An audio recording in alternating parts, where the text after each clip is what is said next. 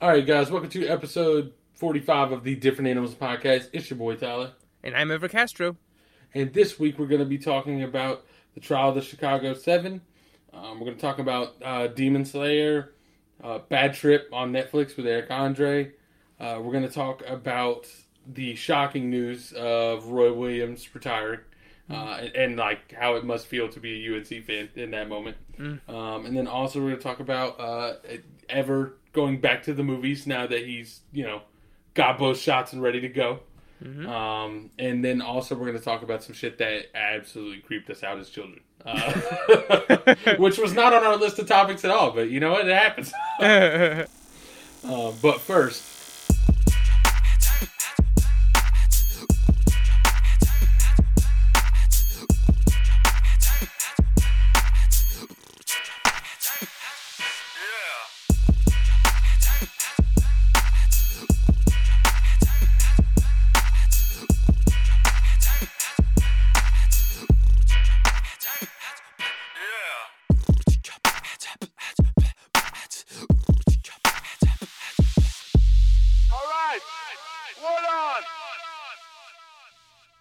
all right. So, as usual, let's start with what we've been watching or playing lately. Yeah. All right. So what have you been watching? Yeah. So this week I got I watched two movies, but I can start with one of them. They were both on Netflix, and I think both of them are Netflix movies. So the first one is the Best Picture nominee, The Trial of the Chicago Seven. Okay. And this one, came out last year, of course. Since it's part of the Oscars, or the Oscar nominees. And it's written and directed by Aaron Sorkin, and he created The West Wing, and he also wrote a bunch of movies like Molly's Game. But he won his Oscar writing The Social Network. And Okay. the movie's about the 1968 Democratic Convention, and like there were these riots in Chicago, and then afterward, the Justice Department under Nixon tried to label the people who were protesting as like anarchists, and like they're part of like a faction trying to bring down the government, and try to sentence them to like 10 years just for protesting Damn. the Vietnam War and the era and stuff. Um and I thought it was just okay. I thought it was just I was telling a friend that I was expecting a little more considering like all the Oscar nominations, and I think it's directed or it's nominated for like best screenplay and best picture and best supporting actor, and I think like a couple of other ones, best cinematography, which I was like, what the fuck, because it's pretty much filmed. I mean, it's like a really long courtroom drama, Okay. kind of like like a TV one, but there's really nothing there that sort of gives you that extra like like right, that takes you to the next level, that takes you to like, oh shit, this is Oscar worthy.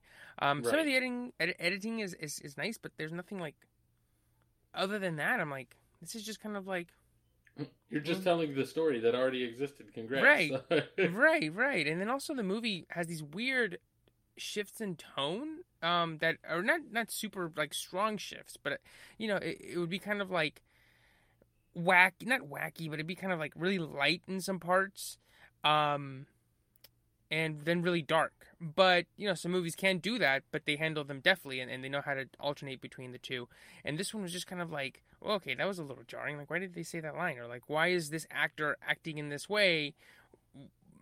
Some actors are very, how can I say? They're very, like, hyperbolic. They're very like, they're quote quote characters with a capital C, and then other people are much more subtle. So when you put them in the room together because they're part of the same Chicago Seven, you go, what the fuck is going on? These people are like from different movies.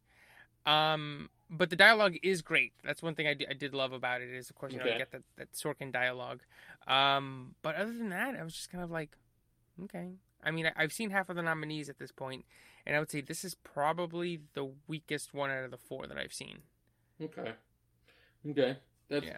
you don't really want to go into an Oscar movie viewing like that, but I mean, it is what it is, right? Yeah, and like I said, I thought this one was going to be one of the better ones. Like that's why that's the reason I watched it next, because I was like, oh, like this is like at a minimum I'm gonna get some like really sweet ass directing. Like the story's gonna tell me something that like tell it in an interesting way that I didn't know. Like I went into it expecting more, Right. and I ended up being like, wow, like that's kind of like, compared to something like The Sound of Metal, which I think is much more sophisticated. I was like, okay.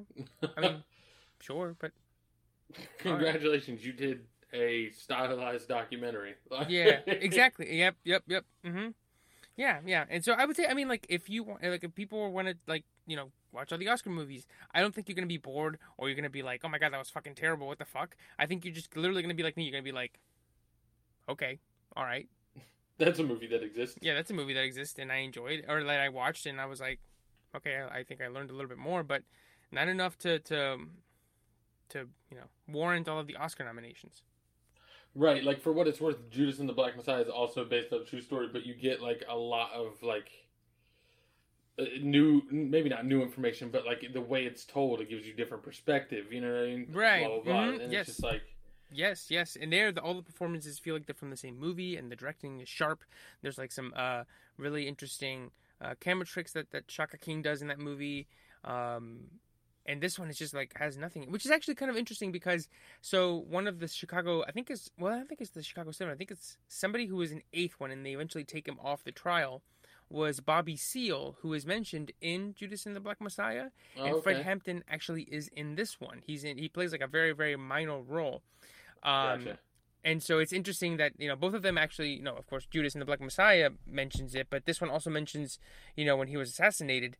And it happens like halfway through the movie, and you go, oh, wow, like that's like, it's just interesting that, something that I think had never been put to film before now happens or hasn't been told in film before. Now it's talked about in 2 movies. I just thought that was really, I was like, well, that's interesting. I'm glad. Yeah, that is an odd thing if you have it like I had never heard of Fred Hampton personally. You know what I mean? It's like now there's 2 big movies maybe not back to back, but 2 big movies like coinciding within the same year, like that are talking about this thing that I've never even heard of, and both nominated for a bunch of Oscars. Yep. Right. So, so that's Trial of the Chicago 7. Myself, I haven't really started anything new. I've watched another episode of The Boys. I've only watched one. I've watched like 3 or 4 more episodes of Demon Slayer, which I'm going back through. And the one thing is The Boys is an hour, right? Yeah. Demon Slayer is a 22-minute show. So it's like, those are the best. It's like, I don't really, like, anytime I'm even remotely feeling tired, I'm like, let me just watch one of these 22-minute ones instead of this trying to, like, truck through this full hour. Yeah. So that's a benefit to the show. But then on top of that, like, as I'm going through it, I've seen it before, and I've seen it kind of recently, so there's not a whole lot that's surprising me, per se. But, like, so much of like the art style is just I want to say it seems super unique.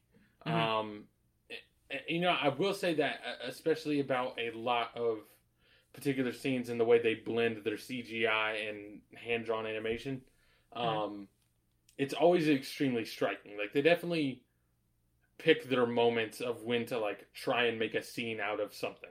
Right? Like for example, like Dragon Ball Z, there's a million scenes where it's just like he's just yelling, like getting stronger, right? And it's right. You can make a scene out of that, like, I don't know, the first time Goku goes Super Saiyan, right? Like there's a startling visual change that is demonstrated by you watching like someone basically just through will and effort, like, transform, right? There's, like, a certain level of, like, holy shit. And, like, even as a kid, you remember that. You know what I mean? Like the difference between, like, Super Saiyan 1 and 2 wasn't much. But then, like, the first time you see Super Saiyan 3 with the crazy long hair, you're like, oh, fuck. Right. Like, there's a level of just, like, shock and awe, almost. Yeah. And there's a little bit of that here, but they're much more picky about when they do it. And I think it lends, like, it just feels like I can visualize this scene, but like one of the first times you see him use a technique he's learned, like it's I think almost all of the environment, maybe not all, a lot of the environment at different points in time is CGI. The characters are all hand drawn, and all of like the attacks and animations are hand drawn, but like there's a specific one, and it like he says what he's gonna do because that's anime, right? Mm-hmm. And so like as he goes to do it though, it like shifts, and all you see is like the tip of the sword. Like it zooms in super hard on the sword. You see the tip of the sword, and then as it's going through, like you see the effects of like what he's learned on the sword like ripple off. But they're very like, all right, this is gonna sound stupid, but like it. Do you? If I say like anime water, do you know what I'm talking about? Like it's like bright blue, and then there's like a ton of like the crests of waves. You know, I'm talking like the white crest, and it's always super swirly looking. As he's swinging through the air, you can see that like come off, and it's so bright and vibrant and like distinct from everything else you're seeing. That like the first time it happens, you're like, holy shit, like that looks so cool.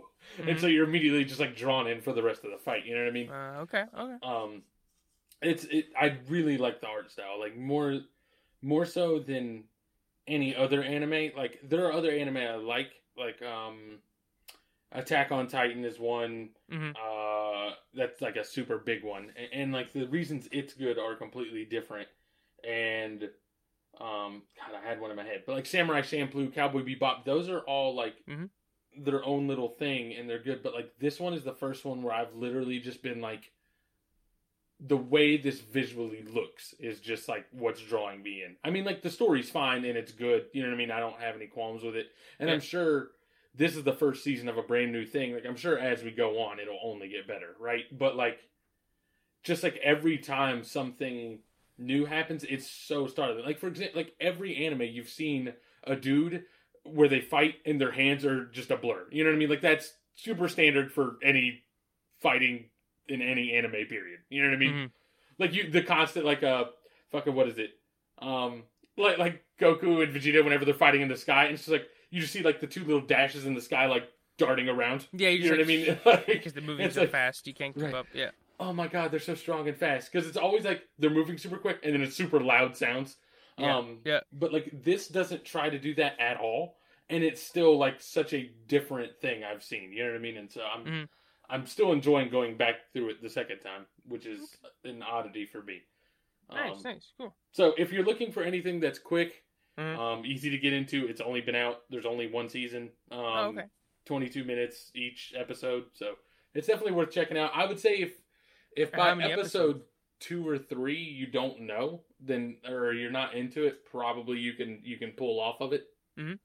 But even the thing is, 3 episodes of that is still just like, did you watch 1 episode of The Boys and like it? Yeah. the time commitment's not too bad, but it's really solid. How many episodes is it? The first season? Let's see. I can't remember off the top of my head. Demon Slayer season 1 episode list. Based on it being an anime, I'm gonna say probably somewhere around 20. Okay. I feel like that's kind of standard, like 20, 25, somewhere around there. Okay. That's not too bad. That's like network TV season length. Right. Yeah, and it's really enjoyable in my opinion. Nice.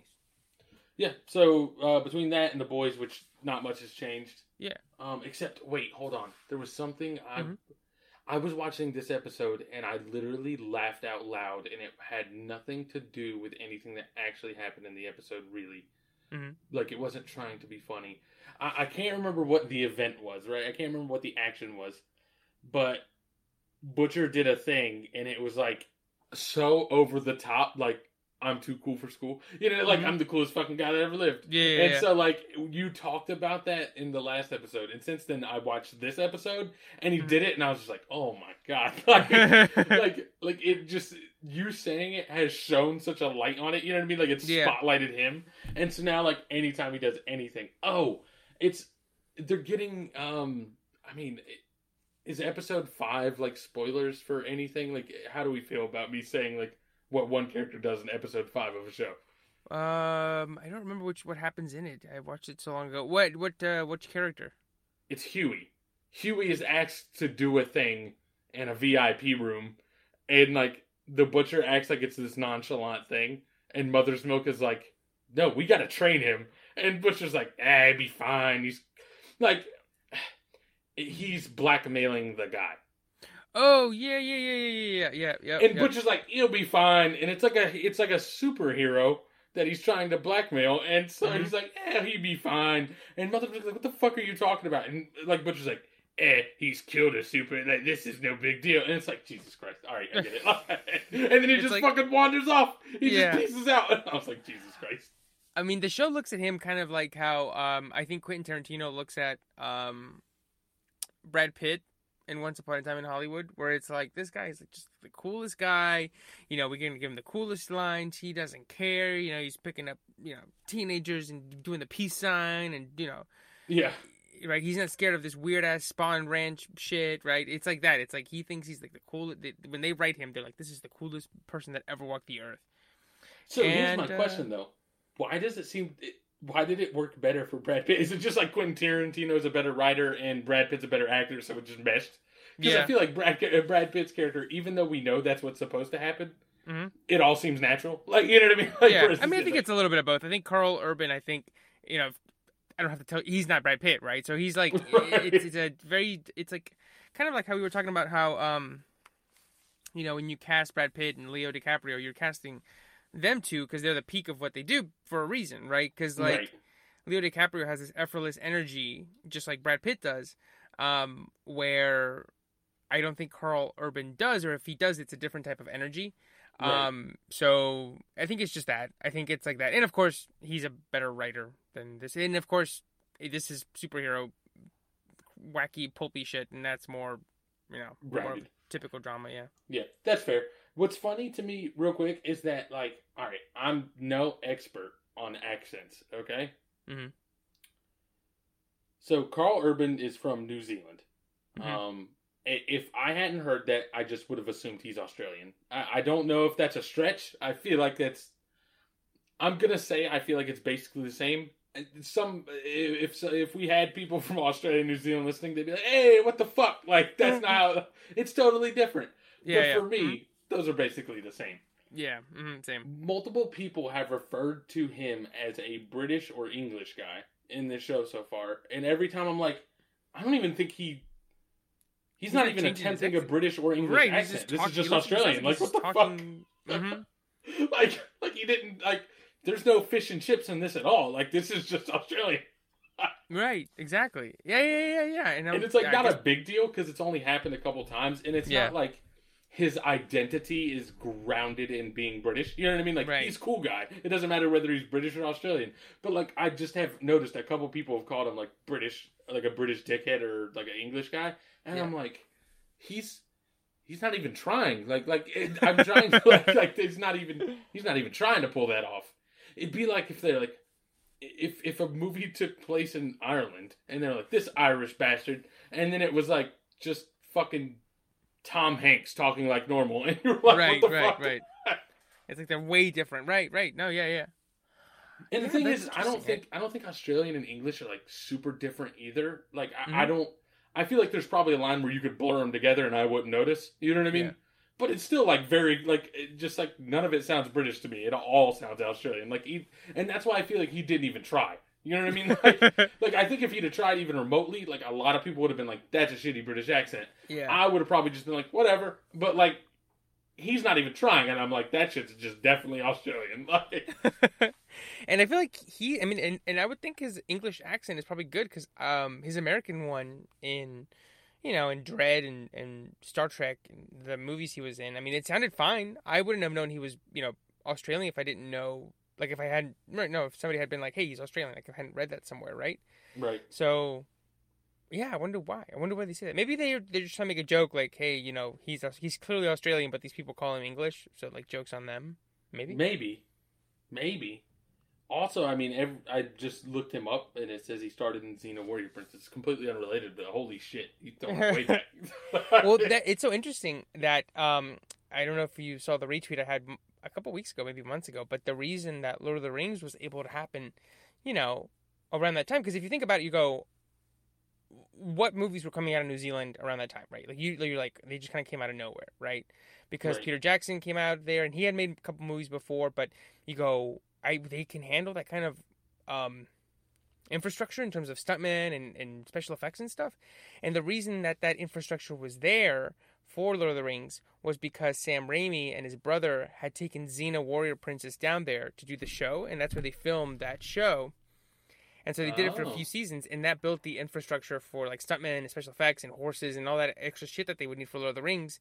That was in place because of Xena, and I think probably the Hercules show too. Yeah, that's intense. All right. Yes. Yeah. So we have the Lord of the Rings because Xena Warrior Princess exists. Warrior Princess.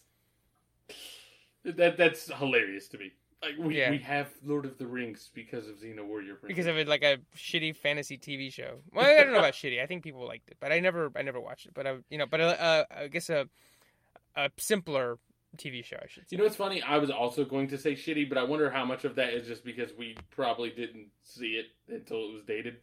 Right. And now we have Game of Thrones on TV, right? But right. We forget that on TV was very different than movies. It was, The Incredible Hulk and Cheers and shit, right? Like nobody put money into TV. So this is the thing: is like Kaylin's grandfather. Every time we went over to their house, he always had westerns playing, like old TV westerns, like fucking Bonanza. You know what I mean? Like shit like that. And every time I saw it, I was like, "This is the worst looking shit I've ever seen." And I don't mean like worst looking as in like visually bad. Like, you know what I mean? I mean literally like, how can anyone enjoy watching this shit? Like, everyone walks in super slow. Everyone says everything super slow. Like, nothing is ever like, nothing quickly changes or escalates. It's always just this like I can tell you a gunfight's gonna happen like 5-10 minutes before the gunfight happens. You know what I mean? Like, it's like, holy shit, like really? Like, this is like I just don't understand how you could like, I just couldn't sit down and watch that. The whole time I'd be like, all right, let's like, next scene, please. Like, we got it. Like, let's keep it moving. We're just fucking dragging it. But yeah, I guess like I guess that's just the evolution of TV in general. Because I feel like Hollywood's probably always been a certain standard to a certain degree. You know what I mean? Right. But like, TV's really like a new medium is not the correct term. But like, I feel like now people are starting to realize like we can just pump like all sorts of money into TV shows and still be profitable, or you know what I mean? Like, this doesn't just have to be box office anymore. Right. I mean, absolutely. I mean, it used to be, you become a TV actor and then you make the move up, right? You never come back down. You never, ever come back down. And now, you have like Oscar winners on like TV shows. I mean, I know he's, canceled now, but Kevin Spacey did a TV show for Netflix. You go, what? He's got 2 Oscars. What is he? What? Robin Wright? What? So it's a different, definitely a different, paradigm and setup than what it used to be. Yeah, absolutely. But anyways, that was it on The Boys. Do you have anything else you want to add? Not about The Boys, but I did watch one more thing. Okay. I watched Bad Trip on Netflix. And so this was a movie that was actually going to come out last year, of course, like everything else, and then it got bought up by Netflix, and they just put it out as one of their own. And this is a hidden camera prank show, fake movie mockumentary. Not mockumentary because it's not a documentary. It's a story about with Eric Andre and Lil Ray Howery and Tiffany Haddish. And I would say this is like not really Borat, because Borat, it's like a mockumentary where he's like aware that there's a documentary crew following him. Right. This is more like Bad Grandpa, where it's like a story, very thin story about a road trip that just happens to have like hidden pranks throughout the thing, right? And it was good. I mean, it was great. It was like a good time. It's like a good, just like you put it on for an hour and a half, less actually, and you just have some fucking great laughs, and that's it. Yeah. I heard Eric Andre. Mm-hmm. He was on a podcast that I was listening to at the time, and he was talking about that it was coming out. And I didn't remember him talking about this in the podcast until I saw an article about it. I saw an article about it, and then I remembered he had mentioned that before. But like, they said apparently like they had a knife pulled on them. Oh yeah, aggressively. That scene is in the movie. Yep. It's in the movie. Oh my god. So, I mean, I guess if I spoiled that, I'm sorry, but I just remember him talking about it and him saying, like, because, like, the whole thing is, like, so, for example, like, the Eric Andre show, right? Is that, like, Eric Andre is kind of a psychopath. I feel like Yes. like he's always Yeah. like just looking to see like how far can we push this? Like how Mhm. far can I push someone out of their comfort zone Mhm. before like I get just an unreasonable reaction. Well, Yes. not even unreasonable because a lot of these reactions are reasonable. Yeah. But like that's all the Eric Andre show is. Like anytime they have a guest on, it's just like this is just going to be a nightmare. And like I remember hearing him talk about how like they have gone out of their way as the show has gone on to try and find people who like are not going to be familiar with the show and how difficult it's become. Mhm. But I just remember him talking about them getting a knife pulled on him, and he said that one of them, I can't remember who it was, one of the other people in the movie, like immediately was like, "I'm not doing this anymore," and he had to like get him back in, like he had Yeah, to like get Lil him Ray, to buy yeah. back into it. Yeah, probably Lil Ray. Yeah, because it's only the three of them two and Tiffany Haddish. Right? Yeah, Um, it was Little Ro or whatever his name is. yeah. Oh, Lil Ray. Yeah. But yeah, Um, he was that dude. Like immediately after that scene filmed, he was like, I'm not doing this. Like I'm done. We're not filming shit anymore." And Eric Andre, the psychopath he is, was like, "Nah, come on. This is like we can yeah. do this. We can do more." I would say he's like it's like his level on the show because I've seen some clips and I've seen like some bits of his show. This is like him filtered through something. I don't know. It's like him somebody harnessing his energy so it's not just like full blast, right? It's like not like a fire hose just exploding on weirdness and chaos. It's like much more focused. I mean, it's still like some of the things that happen. You go, holy shit, like that's crazy and stuff. But none of it is like right, like surreal, like wacky. Like he punches a Right. fruit and then it goes flying and it becomes a dog, right? Like it's like it's more just like a more typical prank show, but it's like it's the same. He has the same kind of fearlessness that Sacha Baron Cohen has, where like anybody else in that moment would like crumble or they would start to get embarrassed or get red or they would start like what I'm saying, like they know how to Fearing keep for their your cool. life. Or, like, Yeah, exactly. Yeah. Or so yeah, so like him, Knoxville, they're all like, you tell Knoxville, hey, get in this thing. He goes, yeah, just make sure it doesn't punch up my face because I need it for the poster, right? And I right. feel like Sacha Baron Cohen's the same way, and I feel like Eric Andre's the same way. And I think all three of the movies, Borat, Bad Grandpa, and this one all succeed because of that. And all three, I think, I haven't seen Borat 2, but I think all three of them, the story is bare bones enough and sentimental enough that you go, oh, that's nice. Like, it's like it's not just like people being mean to each other to be mean. There's like a heart there that I think is like a nice solve over the fucking weird, wacky shit. Right. I will say one of the like. This is not entirely related, but it's like my favorite, like, example of just like holy shit, like what people pull off in these types of like situations with like these characters is I'm pretty sure that there's an episode of the Ali G show where he's playing as Borat because he had like the little segments as Borat, right? Yeah. I'm pretty sure that he goes to like I feel like it might be like one of those like country bars, like the Bull or whatever. You know what I mean? Mm-hmm. It may have not been that. I can't remember exactly. I mean, I'm sure he ended up there in one episode somewhere. But like, I remember he starts to sing a song about how like Kazakhstan, this country, right, it is like being overrun by like Jews, and it's like the most awful shit, right? Yeah. Not more than 5 minutes into this, it can't even be a full 5 minutes, right? He has the whole crowd of just, I'm pretty sure it's like real country down south people. Mm-hmm. He has like the whole crowd of them singing like "Throw the Jew Down the Well," and I'm like, this is the most insane shit I've ever heard in my life. Like how? Like, first of all, there's how do you even get people to do that?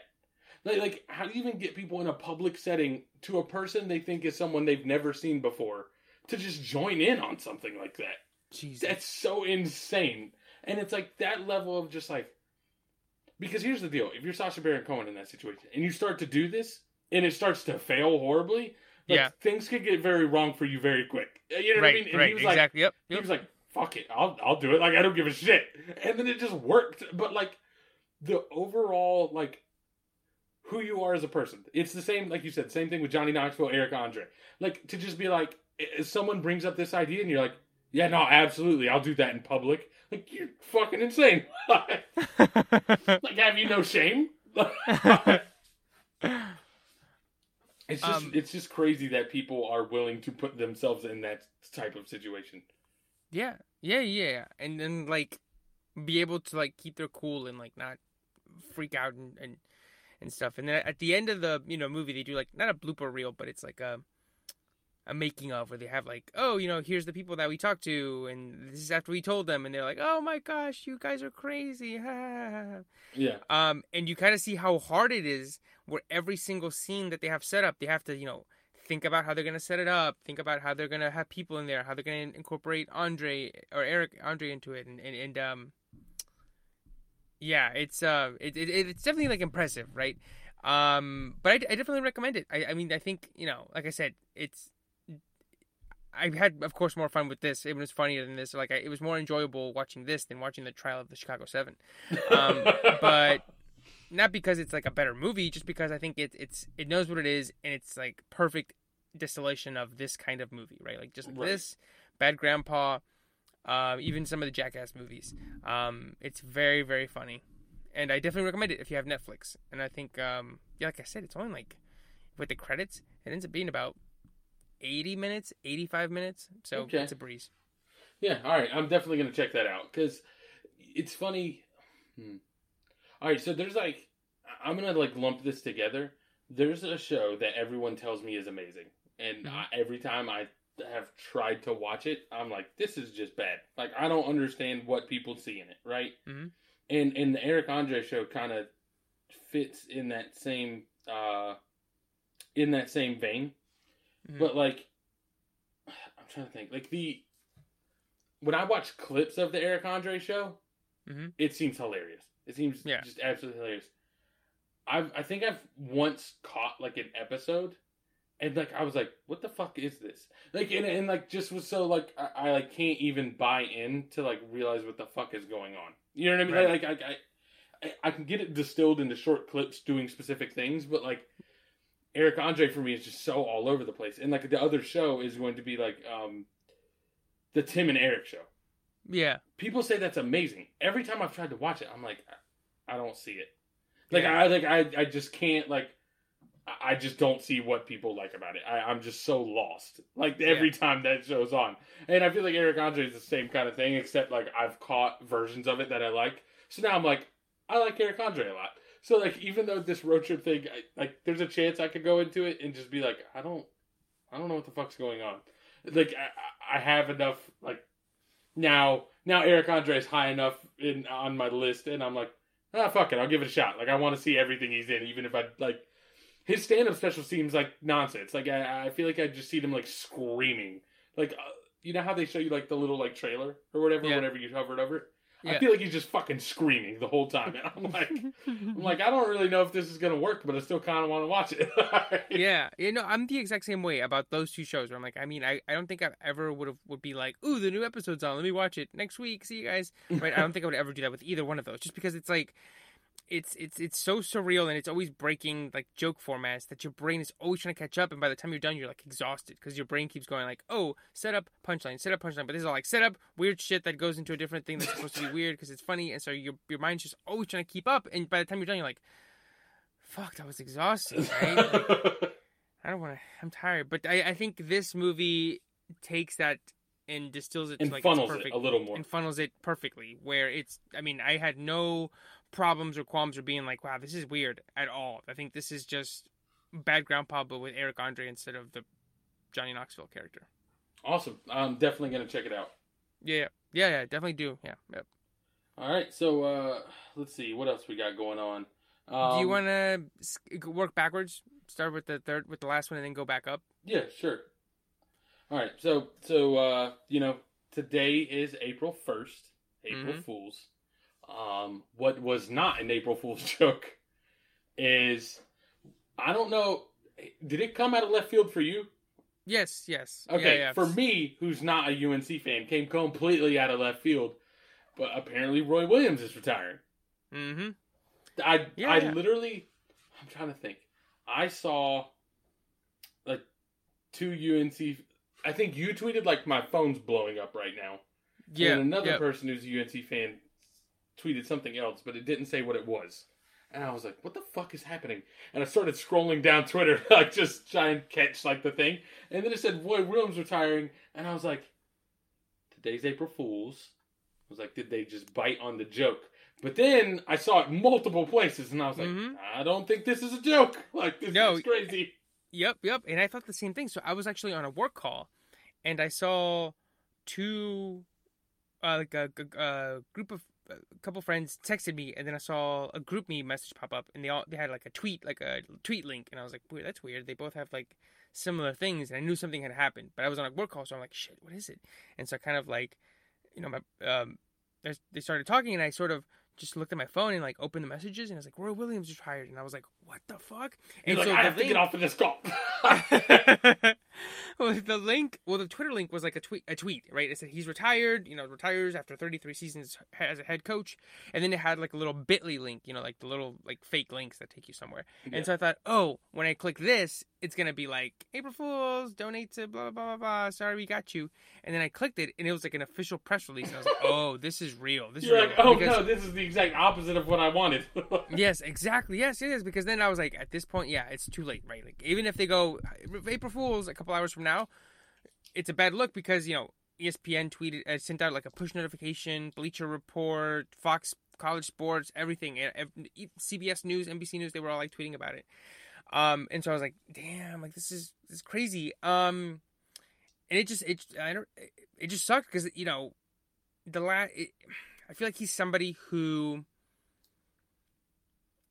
how can I say? He's very good at what he does, of course, 3 national championships. He is somebody like, I don't know if you have these friends who are very like Chicken Little sometimes.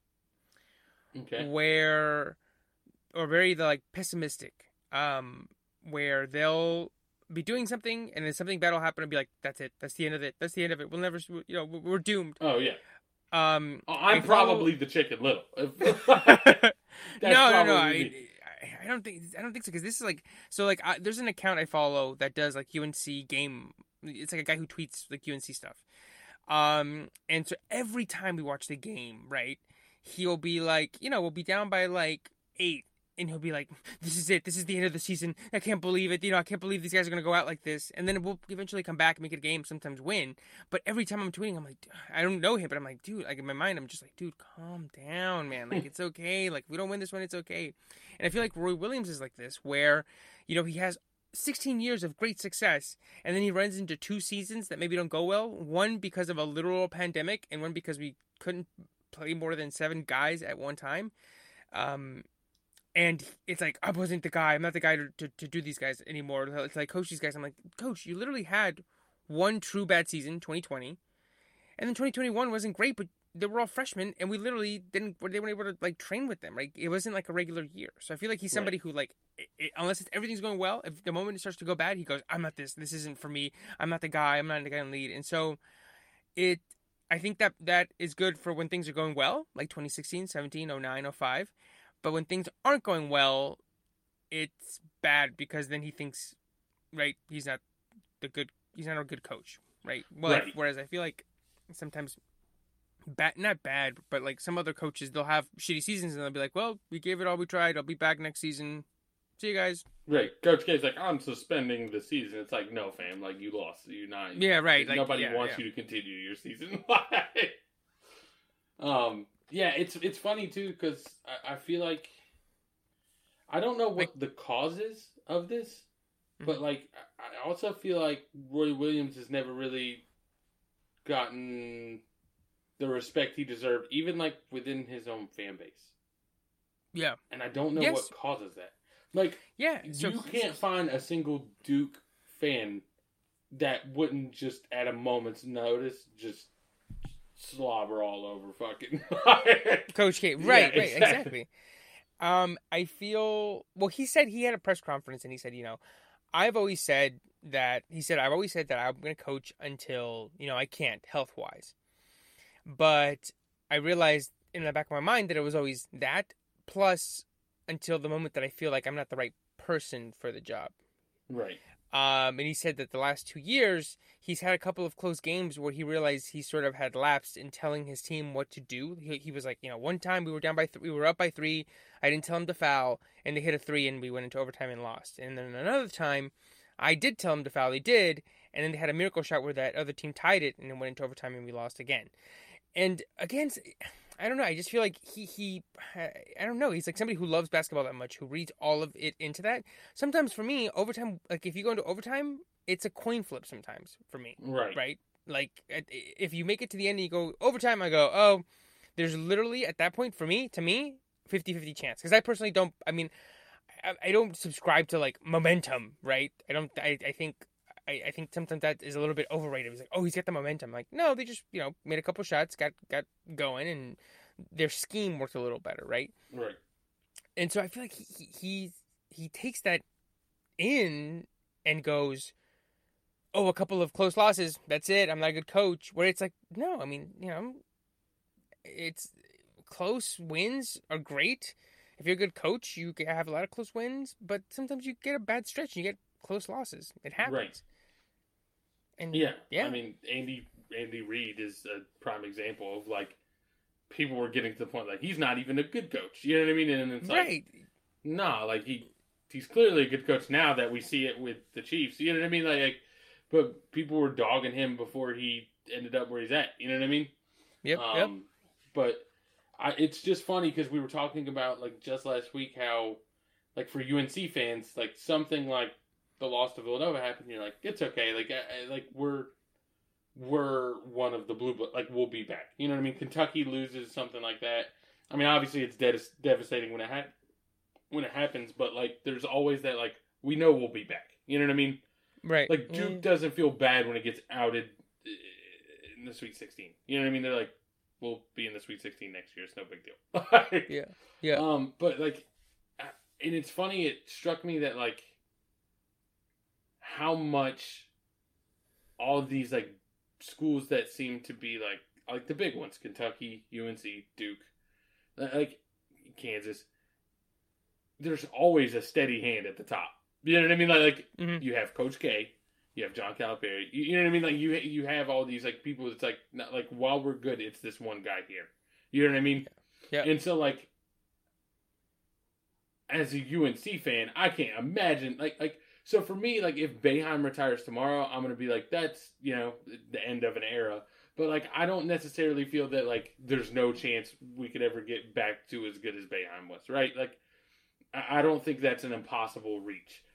Right. I can't imagine having, like you said, the success of 3. I think I saw a tweet that said like since Roy Williams has been at UNC, no team has won more championships than Roy Williams has at UNC. Yep, it's 3. I think Connecticut, Duke, and Villanova all have 2.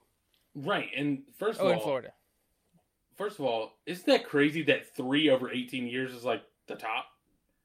Yes, like, yeah. And I know it is that way because the NCAA tournament on its own is just designed to be an upset machine. You know what I mean? Like anything where you have, 132 teams now. It's probably more than that. I can't remember how many play-in games there are. But like anytime you have that many teams in a tournament and it's single elimination, that shit's just gonna. It's just gonna. Teams. My dad said like teams lose to upsets all the time throughout the regular season. You know what I mean? Yeah. Like UNC, I feel like is notorious just based on me having UNC fans of losing to like fucking some like Wofford. You know what I mean? Like yeah, you're gonna lose to one of those in the beginning of the season. So like at the end of the year, like what's out of 8 games, like you know what I mean, or however many before you get there, like there's bound to be an upset somewhere. You know what I mean? Like it's just designed to be that way.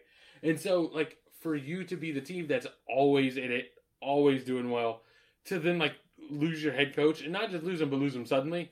Like Boeheim's been about to retire for like 5, 10 years now. I feel like you know what I mean. Probably like 5. To just all of a sudden be like Roy Williams retired. You're like holy shit, where do we go? Like who? Right. And also, you were good before Roy Williams, like for an extended period of time because you had Dean Smith for so long. So it's like you went from like just a consistent, steady hand of like success. You had small bits of turbulence, and then we're immediately back to like strong, steady hand of success. You know what I mean? Yeah, yeah. And the thing that's interesting about this search is, right, college basketball, I think, is not kind of, it's not what it used to be in terms of like you would go, you play at a school, then you would eventually maybe coach that school, right? And you would always go back, right? Right. That would be like where you work. Now I think it's like you just open up, you go to a job, and that's like it. And what I mean by that is that like Bill Self, I don't think he went to Kansas. John Calipari didn't go to Kentucky, but those are like two of the four biggest jobs, right? Coach K didn't, but I think he's a little different because he's been there for forever. Right.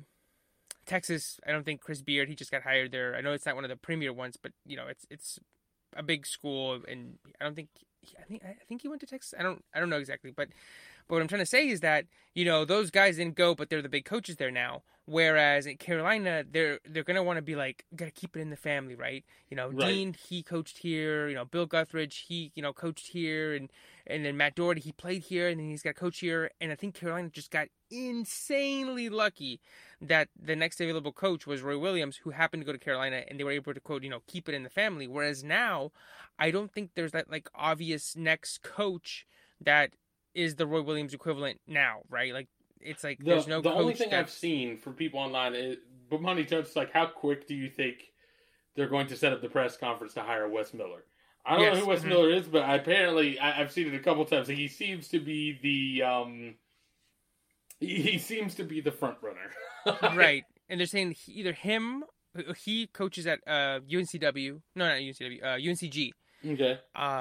It's either him or Hubert Davis, and I don't think Hubert Davis has ever coached college. But then it's one of those things. It's like maybe he's just waiting for that to happen, right? Like Juwan maybe Howard, he's never right? coached college because he's known that, like, if I'm going to coach college, it needs to be here. Right, exactly. Maybe it'll be like Juwan Howard, where he like played for the Heat, then coached for the Heat a little bit, and then you go, oh, Juwan Howard got hired by Michigan. You go like, what? I mean, I guess. And then now he's got the #1 recruiting class coming in, right? Right. So I don't know. I don't know where they go from here. I don't know. It's just a lot of uncertainty for a place that has been nothing but certainty. You know what I mean? Right. It was always like, oh, these recruits transferred, but you got Roy next year, right? No matter what. Yeah. So let's put it this way: if Coach K ever just decided to retire, kind of out of left field, Duke fans are going to be in the exact same position. Where like, I don't know, like there's like. He, what's his name? John Shire? Isn't he on Coach K's staff? Yeah. Even with him there, I feel like there's going to be a certain bit of just like, oh shit, like, I hope this turns out good. right, exactly. Because I don't think, I forget, Wojciechowski, whatever. Yeah. The motherfucker from the 90s. He was at Marquette. I think he was like the next biggest coach. And he, got fired. And they got Shaka Smart at Marquette. So, yeah. Right? And so then there's Jeff Capel at Pitt, but Pitt's been ass, right? So there's no, like, heir apparent anywhere for either one of them where it's like, oh, there's John Smith, and he's doing really well at UCLA, or what's, like, another mid-level, Arizona. Like, if the coach at Arizona, right? Right. I always heard that the coach at Arizona, Sean whatever, was going to be the next guy at Carolina until the FBI shit happened. Right. So I don't think there's, like, that, right? When Dean left, it's like, oh, Roy's at Kansas, and Kansas is doing really well. There's no that for Duke or for Carolina right now. Right. So it's just a lot of uncertainty to just be like, I don't know what's gonna happen. Yeah, it's. I guess I mean, Roy's been there for 18 years, so that would make you what, 10 when he got 9 or 10 when he got there. Right? Oh, when he got the job, 2003. I had just turned 10. Yep. And so that's. You probably weren't super into fucking college basketball before the age of 10, right? You know what I mean? So as long as you've been like, I'm following college basketball and I'm a UNC fan, he's been the fucking guy, and you've been really good for all of it. Yeah. And like I followed Carolina basketball like throughout high school and college. Like I was never like, or I was up in middle school and high school, and I was like, oh, Carolina, just because it's like I'm from North Carolina. North Carolina's here. And it wasn't until I went to school there that I was like, oh, I'm a fan. I got to follow along, right? Like, I know, like, Roy, I keep up with the team and stuff. Right. So, ever since then, it's always been like, oh, my God, like, he's been there. Like, oh, shit's rough. He's, it's bad, but he's still there, right? So, the whole time that like you said, I've been, like, aware of Carolina basketball, he's been the guy, right? Yeah. That's an intense thing to step away from and hope to fucking land right. You know what I mean? Yeah, yeah, and it would be one thing if like the team was like really good, and then you go, oh, next year's gonna be sweet. But the fact is that like one dude is leaving for the NBA. We're graduating a bunch of dudes. One of them transferred, which I think was the straw that broke the camel's back was that 7 foot phenom leaving, Yeah. because like not many teams use bigs anymore the way that Carolina does.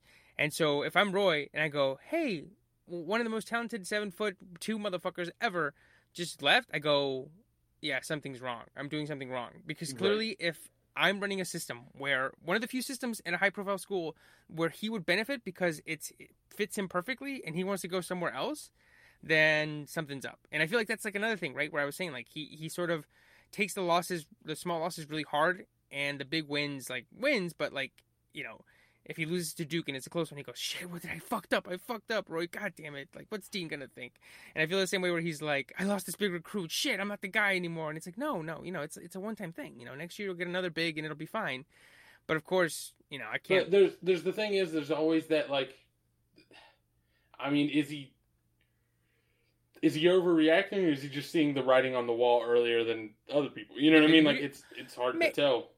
Maybe, and maybe he, nowadays I think they're gonna have to start letting kids transfer and play immediately. And I think they're doing that this year, and I just don't think he likes that. I think he likes having dudes come in, play a little bit freshman year, develop into the system, and then have seniors lead him. I think that's the way he just looks at it. He's not John Calipari, and surprisingly, Coach K has been one who's been able to adapt to having one and dones. Right. But Coach Cal loves coming in and be like, oh, this kid's going to come in, he's going to go to the NBA, and if we win, we win. If we don't, we don't. But, whatever. I think one thing that's super redeeming about Calipari for me, like, regardless of how you feel about, like, whether the one and done system works for college basketball or even if it should even be a thing. Oh, yeah. It might be the same thing that I like him for, but go ahead. It's like he like, specifically is like, I just want everybody to get into the NBA. Every time he drafts someone, I don't feel like he ever wants them there for more than a year if they're good enough to go to the NBA. He's I just want to help people do what's best for them to make the money they should make. That's the exact same way I feel about him, where he's always like, well, let's get this guy for 1 year, but fuck yeah, dude, let's go. And he puts all the jerseys behind him when they're interviewing him of all these teams, right? Right. So he's always like, yeah, that guy's, we lost in 2015, but these guys are all going to make millions, right? So I like that about him as well. I definitely share that opinion about Calipari. Right. Where I think, if we get a bunch of one and dones, where he goes, yeah, they're great, but then he goes, damn, it would be nice to have him for 4 years. And he takes that as a personal affront for not having, being able to keep him around like he was able to keep around Hansborough and Danny Green and Tyler Zeller and all those guys. Right. So I mean, it sucks. I mean, even still, fucking, what's his name? What was the guy that was supposed to be like the next fucking coming? He plays Harrison Barnes. Yeah. Yeah, even getting him to stay an extra year. Yeah. Like that's crazy because like he kind of seemed like he should have just pieced out. You know what I mean? Like, like he was on the trajectory. He could have just been a one and done guy. Yeah. And like even getting him to stay another year, it's like that's impressive. You know what I mean? Like, right. You got Tyler Hansbrough stayed 4 years because he was never gonna fucking make it in the NBA. No, but getting lucky, getting somebody like him or Kennedy Meeks, who are guys who are like good enough to be really good in college, but not good enough where they bounce off the page and you go, oh, these guys got to go to the NBA. Like Daron Sharp that was this year. It just feels like, I don't know, maybe you're right. Like it's weird, right? Because you go, is he reading into it too much and being like, dude, calm down. It happens. There's cycles where teams go in a slump. Like Calipari missed the NCAA tournament in 2012, and then he missed it again this year. And I don't think they were too hot last year. So do you think he's freaking out? Probably not. But Roy, are you reading too much into it? Or is it just like the result of a bunch of just shit going wrong for us? So like in 2017, we had a recruiting class, and it was like 2 seniors that came out this year, and neither one of them really became what they were going to. One of them got kicked off the team. Raymond Felton's nephew got kicked off the team because he was spreading, well, allegedly, he was spreading STIs and not telling women, so he got kicked off the team. Oh shit! And so there goes God. a highly touted recruit. Kobe White comes in. Nasir Little come in. They're both one and dones. So you don't have anybody to replace Luke May. So honestly, since like 2015, his best recruit in terms of somebody who stayed and developed is Luke May. If we don't have Luke May those years, dudes are leaving. Dudes aren't developing like they're supposed to. Kobe White's leaving after 1 year. Nasir Little's leaving after 1 year. Cole Anthony's leaving after 1 year. Dayron's leaving after one. So motherfuckers are transferring. So you go, okay, what's going on here? Because from like 2010 to like 2015, nothing like that happened. Right? Dudes stayed, and even if there were like some academic scandals, dudes stayed. They developed. We got juniors, we got seniors. That's how they won in 16. That's how they got to the championship in 16. That's how they won in 17. But then now you go, okay, like, what's going on, right? So maybe you're right. Maybe he like saw something, and he's like, maybe I'm not recruiting the way I need to, and getting dudes who are going to develop anymore, like I did, just 10 years ago. Right, and it could just be the game has changed. You know what I mean? Like that could just be what it comes down to. Because, like, Roy has the system he likes to run. You know what I mean? Yeah.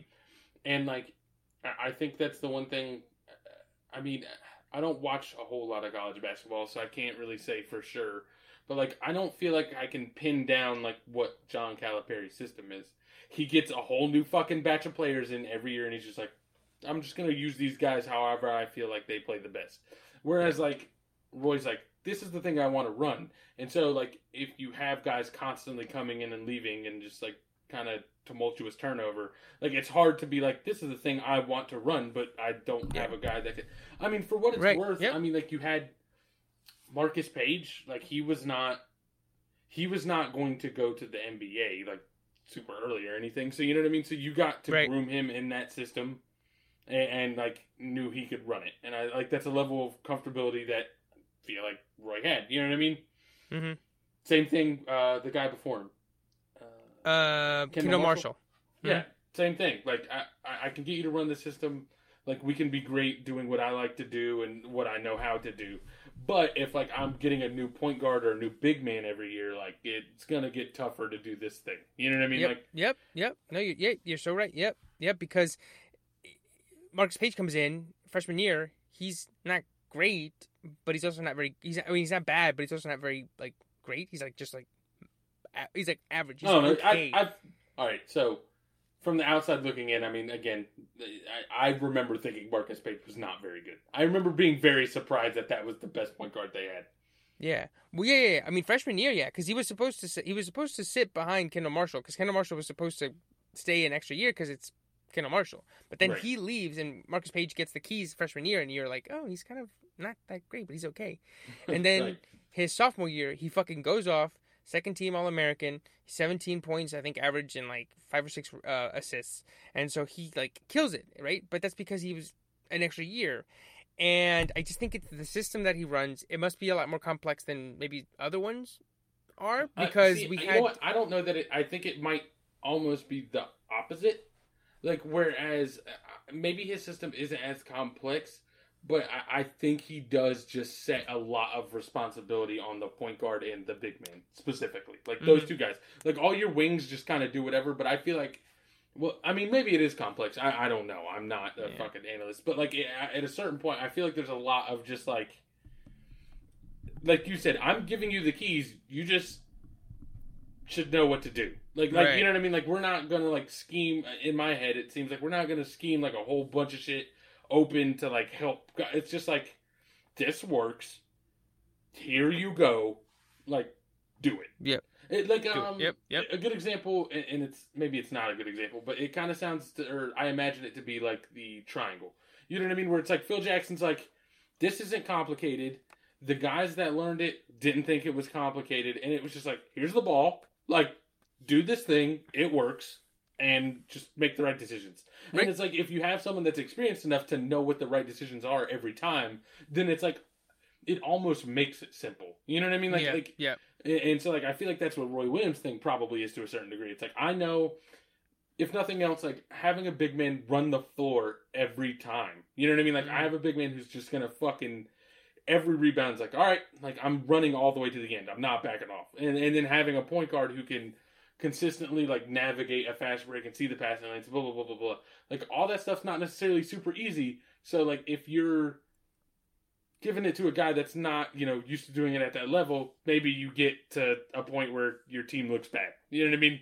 Yeah. Like Marcus Page's first year, the team did not look great. You know what I mean? But then the next year, he's got more experience. He's been through a lot of practice. He starts to understand everything a little more. And, like, that was all it took to make it gel. You know what I mean? Right. Yep. Yeah. Because that's why he never calls timeouts. That's, like, one thing that has always been stressful. You always yell at the TV, Roy, call timeouts, because he, like you said, he goes, you guys know what to do. Just execute. Like, I was watching the UCLA Michigan game this past Monday for the Final Four berth. And I believe Michigan is down by 3 with like 5 or 6 seconds, and they inbound the ball, and they're driving up the court, and they get past half court, and they call a timeout. And I was like, wait, what? Why did they do that? Because Roy would never do that. You inbound the ball, you go back, you don't let them set their defense, and you just play out because you're supposed to know what to do. That has worked very well sometimes, like the Luke May shot, because they knew what they were doing. But then when you do that with a bunch of freshmen and transfers who don't know what to do, you end up just... It looks fucking terrible. It looks fucking terrible. Right, and that's what happened last year. He goes, last year we had 6 games decided by one possession, and we lost all of them. Because it was literally a freshman, a couple of transfers who didn't know the system because they just had transferred, and of course you're going to lose those. So I think it's... That's when, like, you need someone, like, so for example, in that same situation, Calipari is going to call the timeout and be like, I know what each of these guys do well. I'm going to draw something up real quick or whatever. You know what I mean? Like, I'm going to call a number for someone to do something. Whereas Williams is like, you guys should know what works. Yeah, right. Exactly. Yeah. And so for that, you need juniors, you need seniors, right? Maybe a phenom freshman. And I think it was just you need glue guys. Which is like you don't get a whole lot of anymore. You need guys that are just like, I'm just here to do my part. You know what I mean? Like a Danny Green. Danny Green. Fucking. Yep. Who was? There was a big man. I don't even know if he's in the NBA now. It's James Michael McAdoo. Oh, McAdoo. Yep. I feel like he wasn't super great, but he was a senior, or he was at least a junior. Did he stay for all 4 years? No, he just a junior. Yeah. Right, but even as junior, I remember thinking, I feel like I saw him his sophomore year and thinking he was not that great. And then, like, even as junior, I remember thinking, like, I don't know that he's all that great, but, like, things around him just seem to work. You know what I mean? Like, yeah. I mean, things just go right when he's in there a lot of times. And same thing with Kennedy Meeks. I think, he's right. That dude could not jump higher than a quarter, but he had such great handles. He had such a great feeling for the ball. He had great footwork. Immediately, like he started as a freshman, he started pretty much all 4 years because he was just like that much better than the dude we had before. So yeah, I mean that's what he needs. He needs guys like that who stay all 4 years, who are talented enough to be do well in college, but not leave for the NBA. And like I said, I think it was just like a mixture of a bunch of. It's just like a mix of all the bad things, right? You get dudes who leave. You get dudes who get kicked off. You get 2 upset losses running into a buzzsaw at Auburn in 2019 when they were number 1 seed. You get COVID, which fucks up, the home environment, which he thrives on. You get transfers. You get injuries. You get more one-and-dones. So I think it just all snowballed into this thing where he was just like, I'm not the dude anymore, right? Right. For somebody who I think is who depends a lot on feeling like they're the guy and not knowing, hey, there's really no other option out there right now. So I think that's kind of it makes sense why you would feel that way given like everything that I just said. But I don't know. Maybe he was right. Maybe he left before it got really, really bad. Right, and I wonder how much of I kind of mentioned it earlier, but like I wonder how much of like him feeling that way, right? How much. Like I said, like sometimes, like you see UNC fans that are like act like they're not big Roy Williams fans. You know what I mean? And it's like I wonder how much like stuff like that plays on.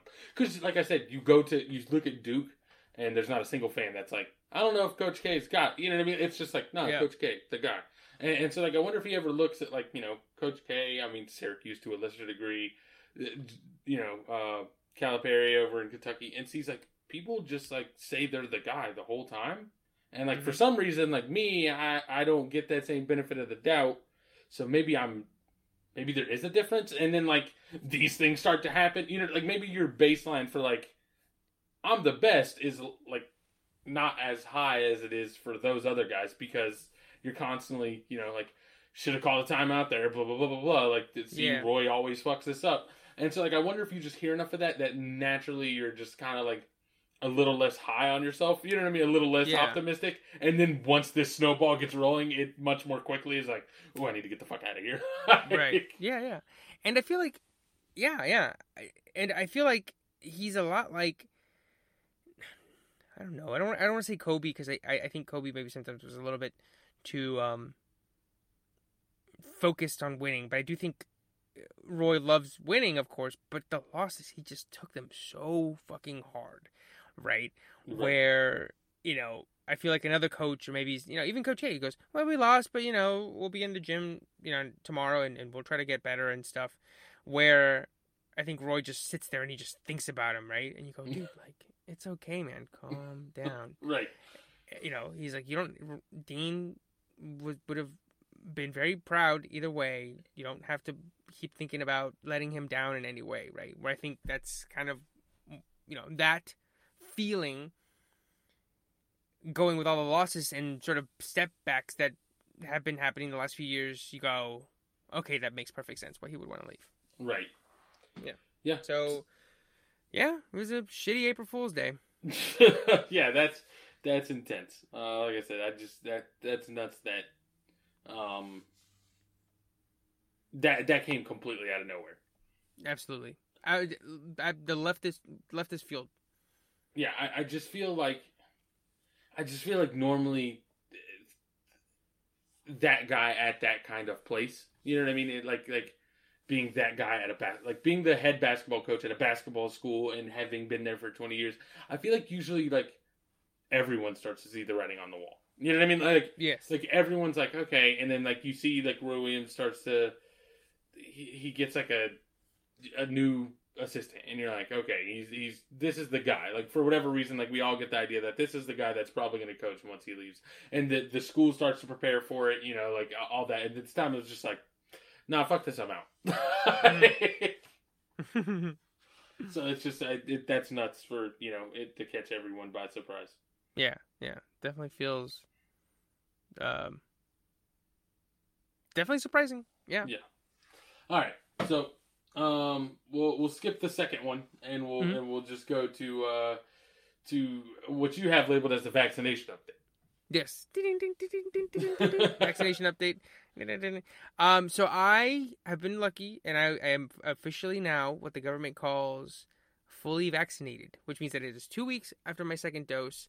I was able to get a dose fairly early because my girlfriend's sister works at Walgreens and they had some leftovers early on. Okay. And I know you said that you had gotten yours. I've gotten my first one. My second one is April 14th. Nice. Yeah. So in about a month you'll be more, fully vaccinated, which is awesome. You know, it's nice, and it's nice to see people, get vaccinated here in North Carolina. I think it's April 7th that I think all adults can get vaccinated, which by the time you're listening to this will be, I think, 2 days after. It'll be a day after. Right. So if you're an adult and you haven't been vaccinated and you live in North Carolina, you can go ahead and make an appointment now. But yeah. So it feels nice. It's like a. It's like a. I was just gonna say it feels like a weight off my shoulders. Where I'm like, I know it's not, you're not out of the woods yet, but it's kind of like a.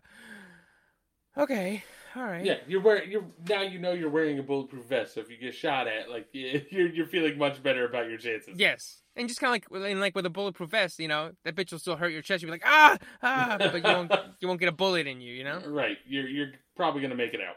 Yeah.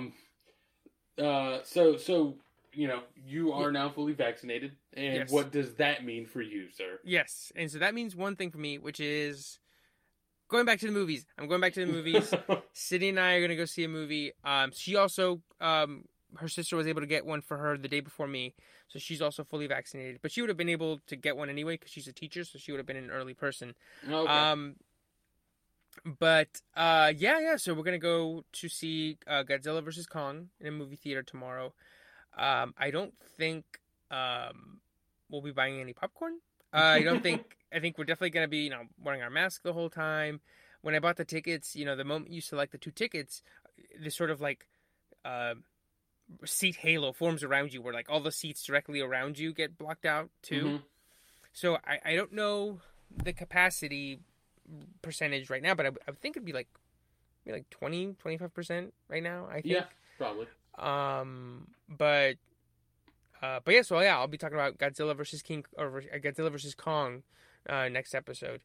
It I don't know. It's gonna be weird. I don't know. I think Especially because I feel like it's, well, maybe not for you, because I imagine you go to a lot of movies. But like for me, anytime it's even a remotely empty theater, I'm like, this is weird. yes. So like on top of it already being weird because I haven't gone to a theater in over a year. Like it's just gonna be like, oh, and just the already weird part of it just being mostly empty. Yeah. So yeah, I mean that it used to be like that for me, where I would go to movies and they would be empty because I would go, Saturday mornings, Sunday morning, or at weird times. But then over the last few years before COVID hit, I would go on Tuesdays because it would be, I think I mentioned before, it'd be like $5 movies, and those would always be packed. And then of course, when I went to see like Avengers or big movies, those would be packed. So you're right. I mean, it's gonna be weird being in a movie theater that's like, I'm not gonna say like, clearly the people there are like excited to be there, but it's like, oh, this place, like you imagine this being this auditorium should be packed, but it's not. And so it's I mean, like just think weird. about like the what's the word? Like the ad for the movie chain that you're watching, right? Like if you're going to like a Cinemark, like it's always like fucking like a bunch of people at the concession stands, a bunch of people walking back and forth outside the theaters. You know what I mean? Yes, like, yes. Drinks pouring, popcorn going everywhere. Like it's like that's how all of them play. So it's like it's supposed to be like a hustle bustle, like you know what I mean, like a hub of just a lot of people, and then it's definitely not going to be that. No. And so I know you have two kids, so it might be a little bit hard for you to get out to a movie, anytime soon. But do you see yourself eventually going back, like at all? Because I feel I used to go all the time, so for me it was always like, yeah, I'll go back definitely. But do you think who I think is I would say you're much more. You would fit the typical moviegoer a little bit more than I would. Do you think you'll go back eventually, or are you kind of like, I don't to think... move like movie theaters just in general? Yeah, absolutely. There's like it's there's just not a like. All right, so if movies are still available to be streamed, right? And I'm assuming that's kind of what you mean, right? Because obviously, if companies go back to just being like, no, we're not streaming brand new movies, we're only doing theaters, everyone's gonna go back to a theater. Mm-hmm. But if you're saying like if streaming a movie is still an option as opposed to just going to the movie theater, even if it's renting it, like even if you have to pay extra to rent it to stream it versus going to a movie theater, I think that at least 70% of the time I'm going to want to go to the theater. Like maybe, I mean, I'm not really into this. This wouldn't really be my thing. But like, if you told me, what's the movie you just saw? This week or the one I'm gonna see? Yeah, the trial, right? Trial of the Chicago 7. Okay, so like, let's say I was interested in that. That might be when I feel okay catching it at the house. And it's like I'm saving the gas, the time. I don't have to worry about getting somebody to watch the boys. You know what I mean? Like I can just, the moment we put them to bed, we can sit and watch this. Maybe that's something I just rent on a streaming service and it's and something I see. But like anything that has any sort of like atmosphere to it, I feel like I'm gonna want to go to a theater. You know what I mean? Like anything that takes, I don't know, like any thriller, I feel, you know what I mean? F9. Anything like that, like I just... Or whatever they end up being, Fast and Furious, whatever. Right, like any of the Fast and Furious movies. But like even, so like those are obvious, right? Like if a Transformers movie ended up being good, like obviously you're going to want to go see that in theater, blah, blah, blah. But I'm trying to think of like other...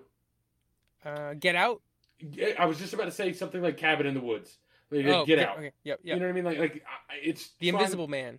Right, it's trying to make you feel something, and so like, or you're supposed to feel like you're in the moment, like fucking any of the Ocean's movies, right? Like if a new Ocean's movie came out, like they're like going through the thing, like a James Bond movie. All those are going to be things that I want to go see in a movie theater. Maybe a big documentary or like You know what one might would put me on the fence that I really wouldn't be sure about is Judas and the Black Messiah, because I do feel like it's trying to do something, but it also kind of has the feel of like you're just trying to teach me about some things. So like that one I'd be on the fence about. Right. Okay. And the thing is, if I rented it after having watched it, and that's me going in blind, but after having watched it, even if it was at home, I might have been like, part of me might have been like, I kind of wish I would have seen that in a theater. Okay. Okay. Yeah. Yeah. I know what you mean, and I know exactly sort of that sort of line that you go. All right, this makes it worth it, right? Like it doesn't have to be a big spectacle, bombast, explosions and shit. It can be just like a crowd pleaser, like Knives Out, or Right. you You know know, what a good scary example movie. is, I think, for one that I feel like inevitably I would have saw at home and then regretted it, Mm? would be one of your favorite movies, The Social Network. Because, like, Mm. I'd have just been like, this is a book about, or this is a movie about Facebook. Yeah. I'll just watch this at the house. And then after you watch it, I feel like there would have been a part of me that had been like, I wish I'd have seen that in a theater. You know what I Yeah. mean? But Yeah. like, if someone told you, like, I just decided to watch it on streaming, you wouldn't be like, no, what are you doing? You know what I mean? Yeah. You missed out, right? Yeah. Yeah. Yeah. Oh, Bad Trip, the one the one I watched this week, the one I mentioned today. I think that's a great audience movie, right? Where Right. you just hear just like raucous laughter at the most ridiculous shit, where you just like you can't even hear the next lines because everybody's laughing so hard. Right. Like when I went to see, Neighbors, I loved seeing that. Or no, what was it? It was no, it was Neighbors. Yeah, yeah. So I went to see Neighbors that summer it came out, but I went to see it like during the day, and there Mm-hmm. was like four or five other people in there, and I love that movie, and I had a good time that first time. And then that fall, when I had that job in the auditorium at Carolina, we showed it, and it was packed because there was free movies. So that Right. thing was like 200, 300 people, and it was just a completely different experience. Even though I knew what the jokes were, it was just so much better. It was different in a good way, having all those people laugh there, even though I'd already seen the movie, and when I saw it, it was only like 5 or 6 people. Right. Like, I saw 21 Jump Street in a theater full of people. Like, Oh, that's like, it's a different that's a feeling. great you know, one. You know what I mean? Like, it's just like other people are laughing, things are fun. Like, there's a difference I can imagine. Like, watching, all right, this is one thing, like, watching a stand up special with even just one other person immediately makes it like a more fun experience. You know what I mean? Yeah. Yep. Yep. Because there'll be something you think is funny and you'll like Mhm. chuckle. You know what I mean? But like if someone else like laughs out loud, then you're like not like it just for whatever reason. You're like, yeah, that is hilarious, and I'm laughing out loud. You know what I mean? Right. Um, yeah, it's just there's something about being in a group full of people. Yeah. Yeah. Yeah. So it'll I be totally nice to agree. have that part of society back Yeah. Yeah. Yeah. And eventually. yeah, I really don't know what it's going to end up being. I think, you and I might be the outliers where people are like, more like people who aren't in tune with like the world. They just kind of go to the movies every now and then just to do something, right? They might be like, well, it's already on Netflix. I don't have to watch it. Right. Well, one thing that I thought was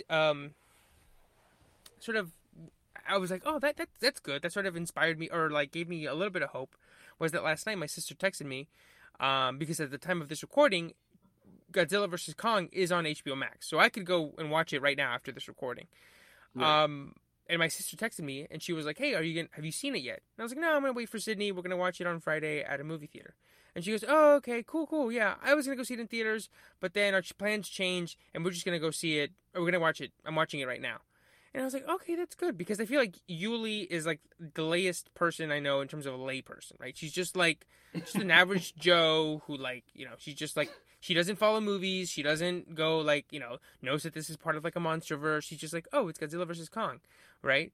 Oh, it's at my fingertips, right? I have that option. But for her to go, oh, let's go to the movies, that gives me hope because it's like you have that. And even though she did watch it at home, I go, you thought about it or you had plans, it just didn't work out, right? Right. Where my fear was, when movies and shit started shutting down and things started going to streaming, is that somebody like her or somebody who maybe doesn't follow movies goes, why would I even think about going to a movie theater when it's at home? That's ridiculous. Why would I do that, right? Right. So just hearing her say that, I was like, oh, you know what, movie theaters are gonna be okay, right? I think the death of theaters has been overly The tales of what is it? The tales of my downfall. the rumors of my demise have been greatly exaggerated. Yeah, exactly. Yeah. Yeah, so that I think that might be the case for theaters. I think there's enough about going to a movie theater that makes it an experience that people will still want to go largely. Yeah.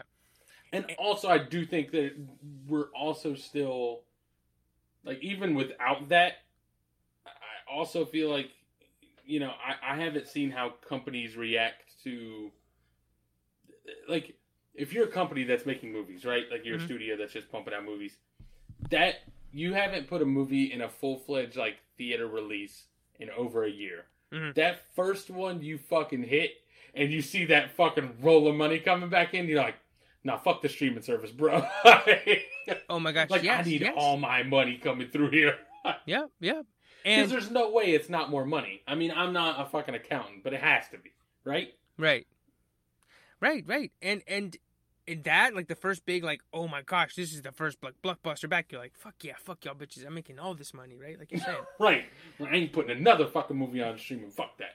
Yeah, and I think so. I think the reaction during Endgame might have saved movie theaters. That's like my hot take, right? Where people were like cheering and that feeling that people got, where I think almost everybody who went to see it had that sort of same like, oh my gosh, this is awesome, right? And those videos of people cheering during scenes go viral every time somebody posts them.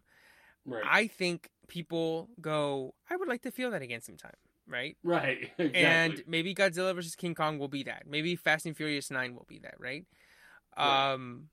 Maybe that's a bit giving that movie too much credit, but I was about to say, I feel like that's a little bit of a reach, but I get what you're saying. Yeah.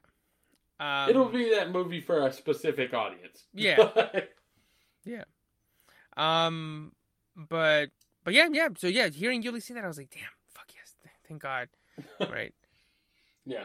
So that's I am looking forward to being able to go to a movie theater. I mean, one of the things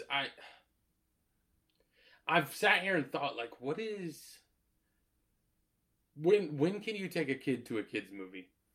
Like, what do you think that line is? That's like 3, right? 3 or 3.5. 3, yeah, maybe. It depends. Maybe I have an extra hard time because you came to my house. Mm-hmm. You saw that my son does not stop fucking moving. Yes. Yeah. So I even now, like, if you tell me, like, give him a whole year to just grow up a little bit, mellow out a little bit, I'm like, there's no chance he's sitting in that fucking seat. I mean, maybe, like, I don't know, like, sometimes it's about getting something that will get their attention and they'll, like, really like it. Like, now, my niece now is 4 and some change. Yes, she's like 4 and 3 months old, 4 and some change. And she's super into Wonder Woman. And my sister sent me a video of her watching the 2017 Wonder Woman. And she's like right in front of the TV and she'll be like, Wonder Woman hits somebody and she'll be like, oh, right? So I think it's just a matter of time because I can't imagine her having that reaction like a year ago when she was 3, right? So right. She's standing in front of the TV like 3 inches from it, and then Wonder Woman obliterates another human in the Zack Snyder Justice League. Well, that's weird because I told Julie, I was like, she's like, oh, she's watching Wonder Woman. I'm like, oh, cool, 2017, nice. And I was like, not the 4-hour version, right? And she's like, no, we literally watch that movie 3 times a day. And I was like, what? Isn't that scary? And she's like, yeah, but she just kind of covers her eyes and goes, Mommy, what is that? During the scary parts. And I was like, okay. Do you? I was like, yeah. I mean, I watched Terminator 2 when I was like 4, so I'm not really like being like, oh my god, she shouldn't be watching that until she's 17 and PG-13 at 13, right? So right. No, it's funny. I just talked about this with my dad, and he was like, we were both kind of like, I feel like I can look past like violence because it's easy to just explain to a kid like, yeah, this person that just blew up into a million pieces, like, that's not a real thing that happens. You know what I mean? Like, right. Like, but like, there's a line where it's like goes into like nudity or sexual acts. You're like, well, no, that's a thing that happens all the time. Like, we can't. I just need to block you from this a little bit. Right. Yep. But yeah, it's just like violence. Like, there's another level of just like, yeah, I mean. Yeah, Samuel L. Jackson didn't really get eaten by the shark. He's alive. Right. Exactly. Like, but even like like the Terminator. Like he pulls the fucking guns out of it. Like the what is it? What is he? Is it like a bouquet of flowers or something? Yeah, it's like a fucking shotgun. It's like, right, well, obviously that's what's the like? I don't romanticize isn't the right word, but it's like stylized. You know what I mean? Like, yeah, right. That's not a thing that happens. Like fucking, he's just like running through, just like breaking shit. Like that's not what happens. But like, so for example, like the Exorcism, I was in like middle school, Mm-hmm. maybe, when I first like watched the first Exorcist, Yeah. and like it's not like what threw me. So that's like the only time in my life I can remember seeing a movie and like tapping out and being like, "Nah, I'm good. Cut it out. Like I'm leaving. like I don't. Nah, I'm not fucking with this. Like I've been eerie and felt weird. Like I've been to a scary movie and then had nightmares or like been like the stereotypical like the lights are off and you're like I don't want to fucking be in here. Like Yeah. like I need to get to a room with a light on right now. I need to get exactly to where this light switch is turned on in a hurry. I've been that, but like that was the only time in my life I've been like, nah, I'm good. I don't need to see any more of this. And then still had all those side effects afterwards. But the thing is, it wasn't like her being like, I mean, I guess it was, but it wasn't that like I was scared because a demon possessed her and that could happen to me. Like that's not Right. like what happened. But it was just like the creepy eeriness The of it all. atmosphere. Yeah. And then when she's like, so like when she starts jackknifing on the bed, Yeah. you know what I mean? I was like, nah, bro, I'm good. I don't need any. Like, this is all just super unsettling. I don't need any of this. Like, Right. It's like, okay. even as a all right. middle schooler, I was like, I need to get the fuck out of here. Have you? Do you remember Scary Movie 2? Have you seen Scary Movie 2? Yeah, with the. Do you remember when James Woods walks in and she spins her head and he goes, "Fuck this," and he like tries to. That's exactly what. Like, but see, that's the difference. Is like her spinning her head around didn't do anything for me. You know what I mean? Because like my head's not going to spin like that. You know what I mean? Like, but she started acting weird and jackknifing. I was like, nah, bro, I'm out. Like, get me the fuck out of here. It's like, oh fuck this. I think Hey, I was like, I'm not fucking with you. oh yeah. Oh, No. Oh no. I think you know, I hate it because I think James Woods is terrible. I think he's like a troll online, but that line always cracks me up. Or anytime I see like anything Exorcist related, I'm always like that scene. Oh fuck this.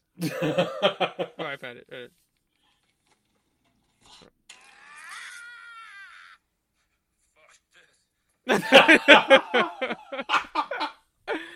Oh, he just fucking bails. Dude, I was the same way with a weird Final Destination 2. No, God damn it! All right, son of a bitch, bro. I forgot those movies existed. Gave me nightmares, but not I didn't piece out of that movie. I think I made it through that movie. Yeah. But that movie, and again, there's no like exaggerated. Well, I say that, but like if you go back, it's a fucking clown show. Right. But like, because like it's a clown show because it's like, oh, this screw fell and then it hit this and then this turned and then this cut this wire. Like it's ridiculous. Mm-hmm. But at the end of the day, it's like this person was walking by and a giant fucking fan fell on their head and killed them. And like there was no reason other than it was supposed to happen. And there's a certain level of you as a kid like, oh fuck, that could be me. Right? Like maybe, you know, I'm not going to have a fucking indestructible robot come back from the future to murder me. You know what I mean? Like that's probably not going to happen. But it's like, could a bolt on a plane go loose and then like everyone fucking die? Exactly. Yeah. It's like, yeah, no, that does happen. Fuck. Yeah. And I remember I watched that movie. When was that? I think it was like 2004 or 3. So I was like 10 or 11 or 12, and I watched it and I couldn't sleep that night. But it was just this weird like anxious feeling because it's like so creepy because it's like, you know, there's like, it's just her death and like shit starts to move, and I remember being like, oh my god, but there is no like concrete villain, right? Like I didn't see Jason following me around or whatever the fuck. There's I don't know which one it is. There's one of those where a bitch gets cooked in a fucking tanning bed. That's 3. Tanning bed. Yeah, that's the best one. That's the best movie. I was like, that shit can get you. I don't I don't know how likely that is to happen, but you could have fooled me that it's possible. Yeah. 2 has the best kills, but 3 is I think is my favorite one. It's the best. It's my favorite one. I don't want to say I don't think any of them are best. But I think it's my favorite one. Yeah, we're talking about Final Destination movies, but yeah, they're great. They're great. If you haven't seen any of them, or if you're missing some of them, you should watch them on the kill count because they show you how they do the kills, and it's always really interesting. How inventive people are with that kind of stuff. Right. Absolutely. Do you want to just push that other topic? We'll just push that. Yeah, we can push that one. Yep. All right, man. Well, that'll be the episode for the week. Mm-hmm. If you want to catch me, you can catch me at T Moneybags on Instagram and Twitter. And I'm at Evercastro92 on Instagram. If you want to catch the podcast directly, you can catch us at DiffAnimalsPod on Instagram and Twitter, or you can email us directly at differentanimalspodcast@gmail.com. As usual, stay safe, stay entertained, and we will catch you guys next week. See you guys. Peace.